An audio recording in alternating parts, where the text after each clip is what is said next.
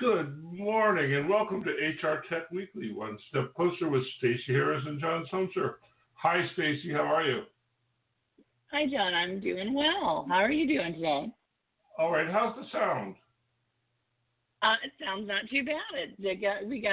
Sounds like you're in a little bit of an open room, but I'm assuming you're not right at home today. So are you traveling this afternoon? Actually, I am in the middle of making a big dinner tonight. And so for dinner, we're having sunchoke and leek soup and paella. Very nice. You're gonna make the listeners hungry today. Now we're gonna have to prepare some lunch for everybody. Yeah, well, we should go back to pretending that this is early in the morning. Yeah. So what's up with you, Stacey? It's been a little while. It has been a little while. I've been busy this week. I've been on the road. I have been doing some work in my home office in Atlanta, working on some designs for our database strategy that we've been working on for the last year. And I'm home now finally, which is why our schedule's a little bit off track this week. So. No, I was in Chicago. I just got out of Chicago before the storm hit. And then I flew from Chicago to Minneapolis, and it was snowing so hard that they had a de-icer truck next to the plane the entire time we were on the runway. Oh, wow. Yeah. I have never been more delighted to live in California. Yeah, I was going to say, those are scary times. I had a few people who were at my meeting who were heading back to Chicago. I think they made it back in time. But, yeah, I remember those days waiting on the tarmac in Cleveland with the snow and the de-icers, and I have to admit, I don't miss that right now. And if possible, I try and stay at all events that are south of the Mason-Dixie line this time, right? So, what's in the mailbag this week? What are we going to talk about? Well, surprisingly, it's not all. Yeah, it's been a somewhat busy week, although we've been traveling and running around the country. Other things are going on. Oracle made some interesting news this week. They hired a new CMO, Chief Marketing Officer, from AWS. So that's worth probably having some discussion about because I think it harkens back to where Larry sees his big competitor and their focus on cloud versus individual functionality. Cornerstone did a big acquisition. Cornerstone hasn't done an acquisition in a while. They did a pretty major acquisition for them. They acquired a company called Clusttree to build the leading AI-powered skills platform for people development, paying about $18.5 million for what is essentially a skills database. I'm thinking you're going to have fun with this one because it basically says it's a database that was created with algorithms or they called it bias-free algorithms, John. So I'm interested in your thoughts on that one. But that's going to be, I think, an interesting conversation. We also saw our friends Phenom People do another round of funding raising. So Phenom People raised $30 million for their AI recruitment platform used by multiple organizations. And then we also saw that Modern Health, which is another sort of HR technology, but more in the healthcare space, raised $31 million to accelerate the reach of mental health benefits. Not something we hear as much about, but something that is still a benefit and surprisingly still somewhat separated in many cases. Workboard also raised another $30 million. Workboard is a SaaS startup that provides goal setting and management software. So performance management, I've seen them slightly in the market. It'd be worth sort of talking about, why we're seeing so much investment in some of these technologies that are considered still niche players in the market today. And then if we've got a little bit of time today, PageUp launched a new recruitment marketing software. So PageUp we haven't heard a lot about. Obviously, they're in Australia with all the stuff going on in Australia. The market right now, I'm sure it has been a bit for them to get their new products out.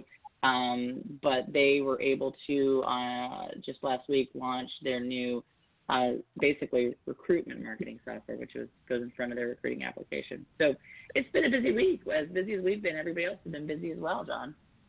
Well, you got to start the year at some point in time. It was a slow start. It was, yes. I would have to say. I think all of us were coming back last week to all of our upcoming webinars and upcoming events, and we're all feeling like we're just a couple weeks behind where we should be at. So I think you were hit it head on our last call that everybody had taken just a little bit longer holiday this year. So cool. So let's talk about Oracle. Oracle stole a CMO from Amazon Web Services. Yep. Which is. Go ahead. Well, I was just going to say, I mean, you know, when you, if you, I'm getting ready to make some plans for the travel to the Oracle Modern Business event that they have each year. We do try and capture as much information as possible about what they're doing with their customers in the Oracle HCM Cloud. But when you go to many of their events, the big conversation ends up being about the cloud solution that they're creating, the idea of having a public model that is available but still has these, you know, cubes that people can use, so a mixture of sort of private and public. And if you sort of played a drinking game with the amount of times that Larry mentions Amazon, you'd be quite drunk at the end of most of those events. So so this is a definitely another shot in that direction, saying that we want to be a major competitor with Amazon, more than some of the other organizations that we talk about on a regular basis, I think. Yeah, I mean, this has been an unrealized ambition of Oracle's for some time. Right? They like to say they're one of the top cloud providers, but they're the only ones who ever say that.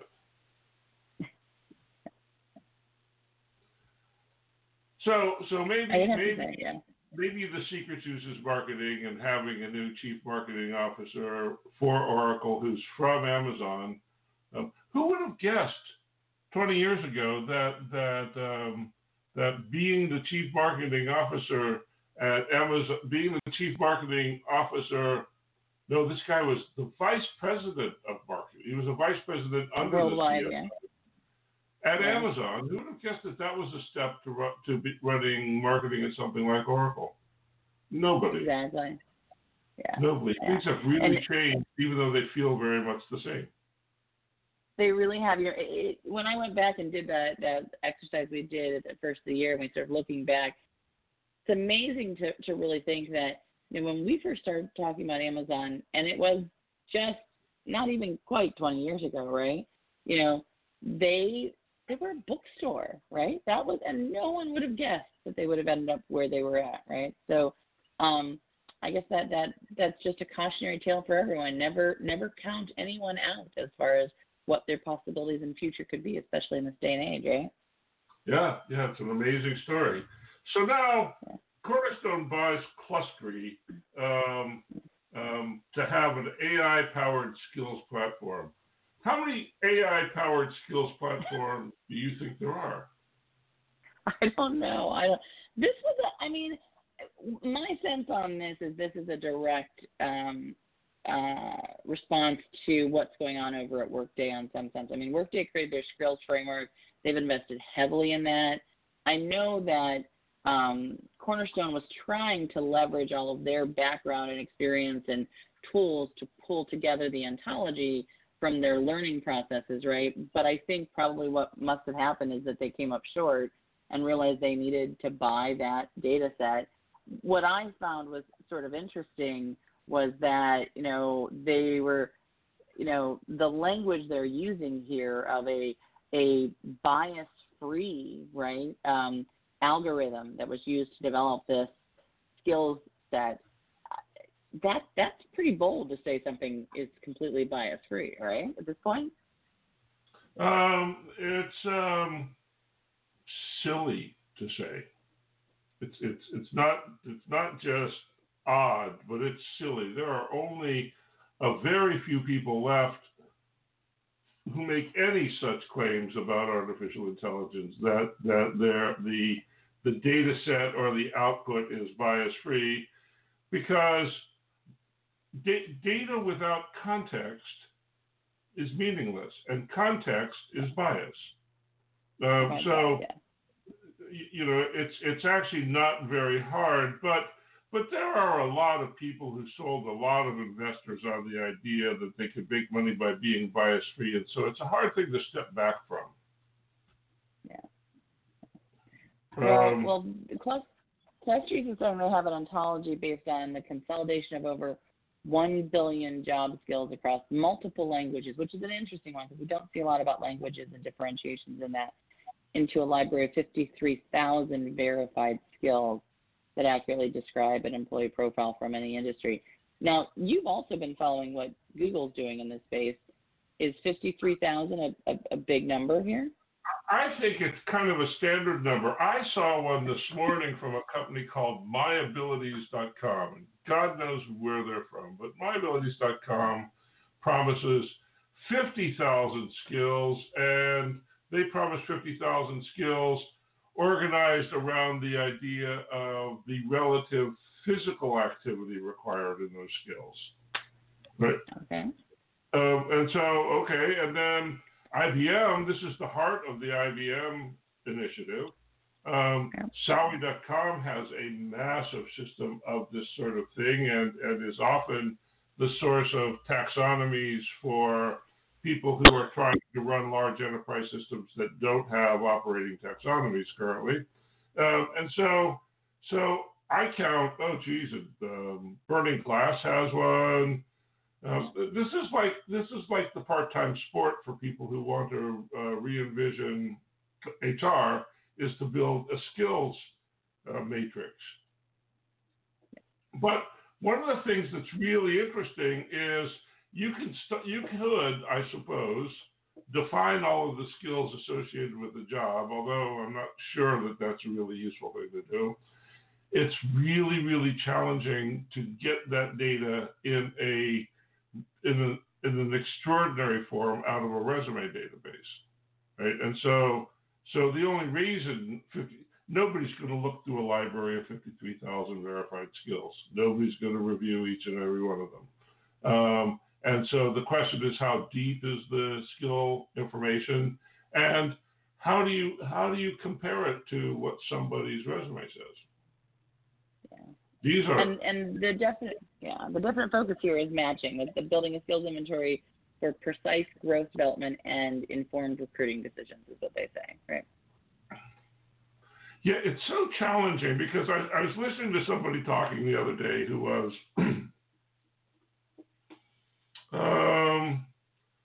out over her skis, I guess is what I'd say.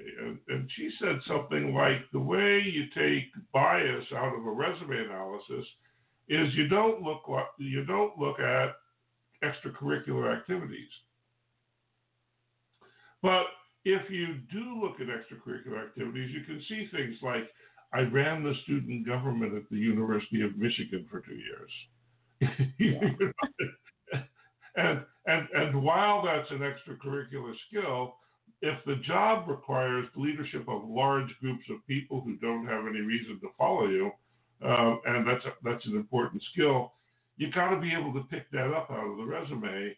But the operating theory in some of these places is you can't look at data like that. And so I don't know. I think there's a lot of smoke and not a lot of fire in this skills matching stuff.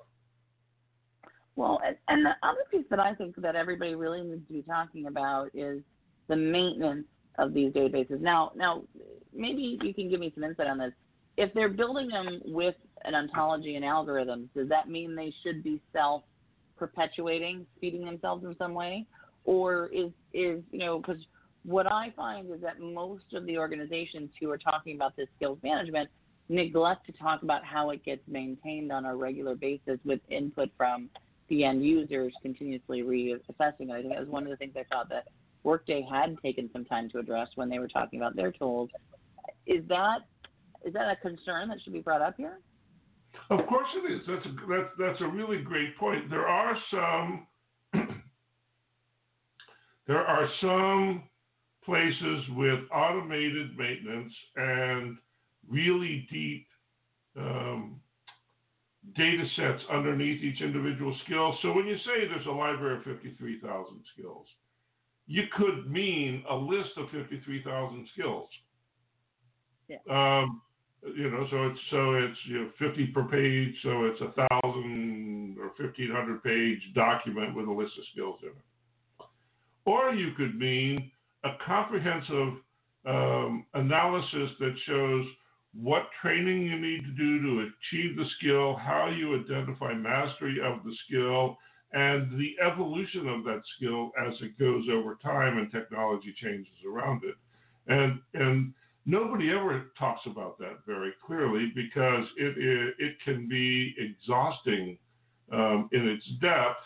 And as you rightly point out, maintenance is a real trick when you've got this much data, and the only way that you can validate or verify it is with some automated comparison against the flow of jobs that are going into the market, right? So all of this stuff will be a reduction of the data that's in job ads posted over the last X years. Right, that's how you get to 53,000 verified skills. Yeah, exactly. And I have a hard time, and maybe it's the old competency manager inside of me, not feeling like we're just creating a new format for the binders that used to sit on my shelf of competencies, right? So, and maybe I'm a little jaded on this front because of that, because I spent years building binders that were outdated before they were printed, and so well, it's definitely, like you said, this is a space that's going to get really crowded, and there's going to be a lot of hype. And I think the end game will be, can you keep it updated? Can you make sure that it actually achieves some outcomes? Can you sort of understand your biases and build to those biases in some extent, right? Making sure that they are acknowledged and thought through on what they cause. And those are some of the things I think a lot of these organizations have to maybe take a step back from right now. So. Well, there's another question, too, which is there's no agreement anywhere on whose ontology is right or close to right or what they have in common. Yeah. So it's pretty easy to imagine working for a company that uses the Workday ontology and then going to work for a company that uses the Cornerstone ontology and going to work for a company that uses the IBM ontology. Let's say you took those three jobs in a row, and discovering when you show up that what you thought were skills are no longer skills. Yeah. Because there's no translation or standardization across the data sets. Yeah, and I can remember those conversations when we were talking about competencies within industries, right? Whole groups of industry people try to get together to create the competency models, right? At least for especially those that are certified industries, right? And this concept then gets wider and more nuanced, I guess, when you start adding technology and quick decisions made off of that, right? Yep. Yeah. Exactly. So what about our friends at Phenom People, John? I mean, another $30 million for their AI recruitment platform. Now, they mentioned in the commentary we're a Microsoft's a client of ours, but there's still around just 300 companies leveraging their tool. Now, 300 very large companies, I'm assuming, based off of the numbers and things that they have posted. But what's this round of $30 million for at this point? I mean, Phenom People's been in the market for a while now. Is there a point at which you should expect some of this stuff to be able to sort of stand on its own? Or is this just because of where this market is at, it just requires so much technology and higher level skill sets on the AI side that we just have to keep sort of feeding it with funding? Well, Phenom People has become a pretty interesting, massive organization, right? 500 people in the company means that you might expect it to have $50 million in revenue. And so one of the things that happens in the early days of SaaS is you get credit for sales, but you can't spend the money, right? The bookkeeping for SaaS accounts is is crazy, and so it takes a while to catch the bookkeeping up, and a lot of times these sorts of deals allow you to continue to grow by keeping the bookkeeping legit, and it really is just another tank of gas on a long drive, and so I expect of all the recruiting companies who come up in the AI era, Phenom People is by far the most interesting and the most powerful. So I expect this is another step in the right direction. Gotcha. Okay. And so I mean, you've seen a lot of what they're doing on the AI front, and it sounds like that's where they plan to continue to make more investments. Will their tools be something that's going to wow us in the next year or so, based off of what you've seen? Well, they're starting to have a pretty comprehensive experience for employees. So it starts with the employment website knows who you are and gives you things that are relevant to you, content and job possibilities and stuff like that. You go through the hiring process, and the AI is implemented across the hiring process. You get inside, and internal mobility is operated the same way. And so, and I believe, I'd have to look, but I believe they have a candidate communications system too, so you can keep the employment pipelines full. And it's starting to look like a comprehensive recruiting solution with the kind of legs into the organization with onboarding and internal mobility that are what talent management should look like, I think. So with the level of personalization. I'm really impressed with them. Yeah. You know, it's interesting, this concept about personalization. So I before I sort of pulled some of the conversations that are happening in the HR space this week, I went and took a quick look to see was there anything at CES, the show that comes out every year, technology around this time of year, that would pique an interest or sort of fell into our area. And not a lot. Most of it was what we would consider inner things, washing machines that talk to you and toothbrushes that tell you how, hard it is to, brush your teeth, and more watches and those type of things. But the one thing that I think sort of hits along these same lines is there was a tool that was sort of not launched there. It's actually, I guess, open out in the market, but was talked about at the event, called Delta's Parallel Reality. And basically what Delta has developed in the airline in conjunction with Misapplied Sciences is a new technology that enables one airport screen to display unique, personalized travel information, specific boarding gates, departure delays, Sky Club locations to 100 different people simultaneously at the same time, based on their what language they want to see, what's unique to them, which means that screen is automatically seeing them coming, updating, and they're seeing what's unique to them and other people aren't. I'm not exactly sure how the technology works, but they're saying it's pretty amazing to see. Is this the world we're heading into where everybody has their own personalized experience of everything, right?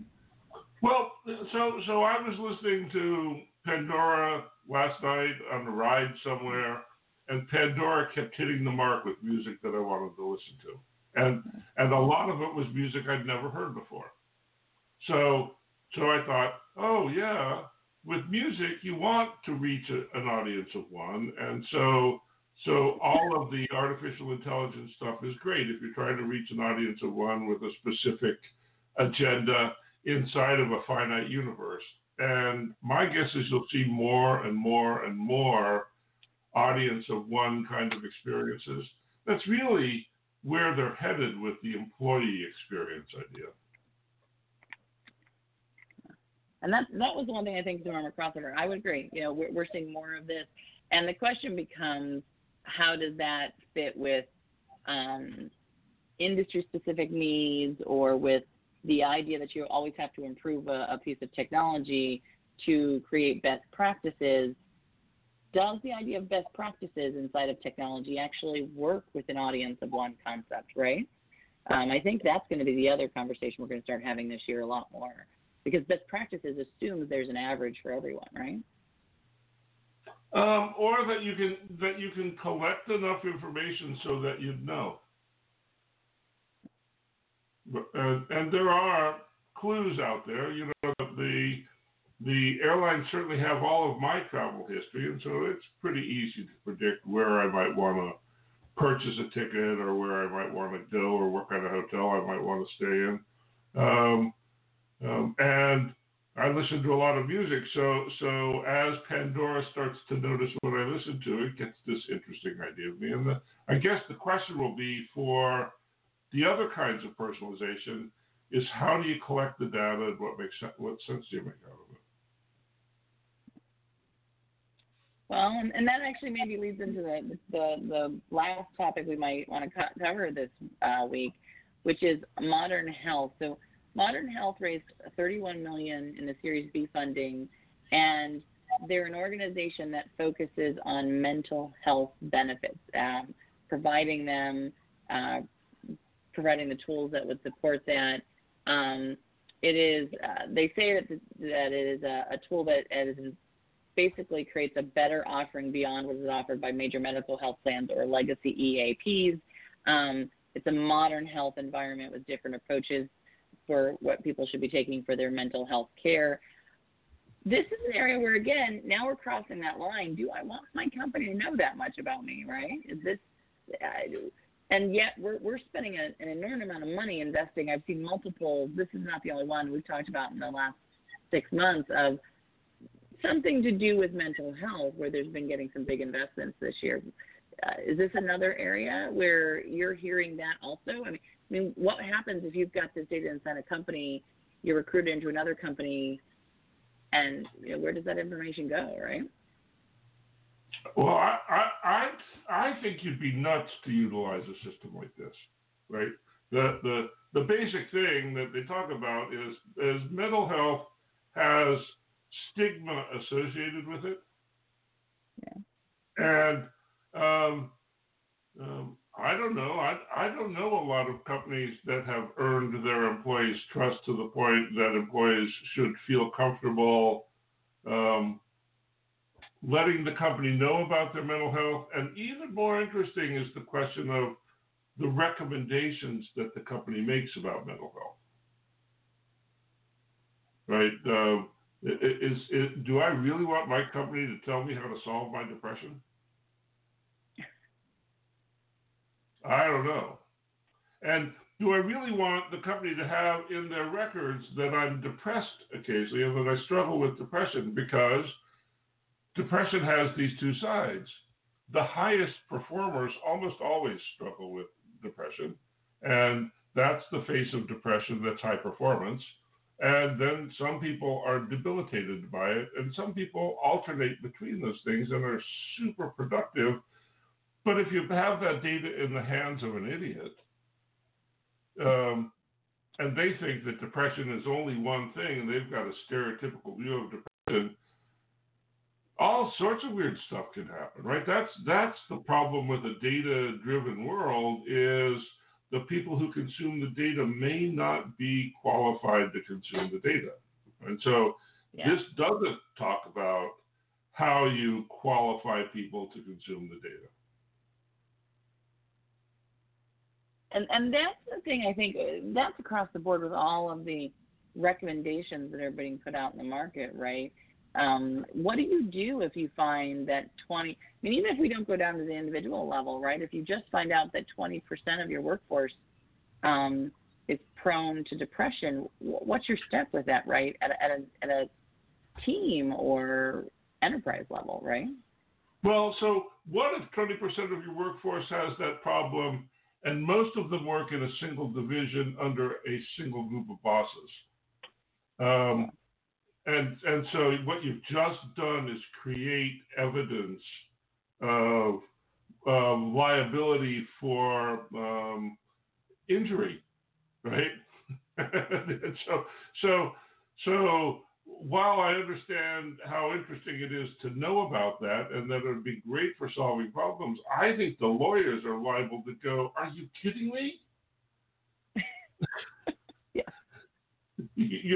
And so there's this difference between what's possible and what's likely to happen that you have to figure out on this particular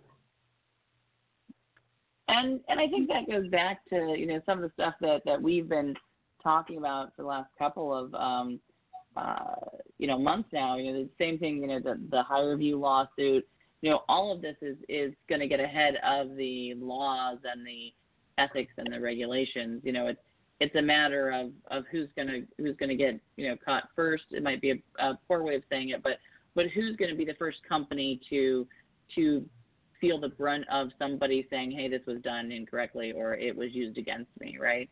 And right. So, you know, time will tell. It's not to say that I don't agree, and I do want to say that I do actually think we need to fix how we address mental health inside of our companies. And so I do think we should probably be careful about being too much of a naysayer. It is important to make this an easier environment. I mean, I know I can remember when I was going through challenges after my husband passed, trying to access any type of support through a traditional EAP environment was the most painful and, to be honest, ridiculous process I've ever went through. So I don't disagree that it needs to be, you know, improved, but I do think we need to monitor it closely, right? You know what, I couldn't agree with you more. I'm not really a naysayer here. There is, people spend the vast majority of their time working for their companies, and there's every reason to think that a company is positioned well to help with mental health issues. But that kind of data is precious and involves a level of trust that doesn't necessarily exist between employees and their companies. And my sense is you have to work on the trust part first. Darn it. Yeah, exactly. Yeah. Well, I think that's a great place for us to sort of wrap the conversation this week. I think that maybe in the next couple of conversations we can investigate, are the companies actually, you know, gaining more trust? There's been some research on that too, so maybe that's worthwhile looking up as well. So that'd be great. Love to see it. So thanks for doing this again. Another great conversation. And thanks everybody for tuning in. We were at an awkward time this week, but we'll be back to normal next. See you around next week. You've been listening to HRTech Weekly, One Step Closer with Stacey Harris and John Sumser. Bye-bye now. Bye, everyone.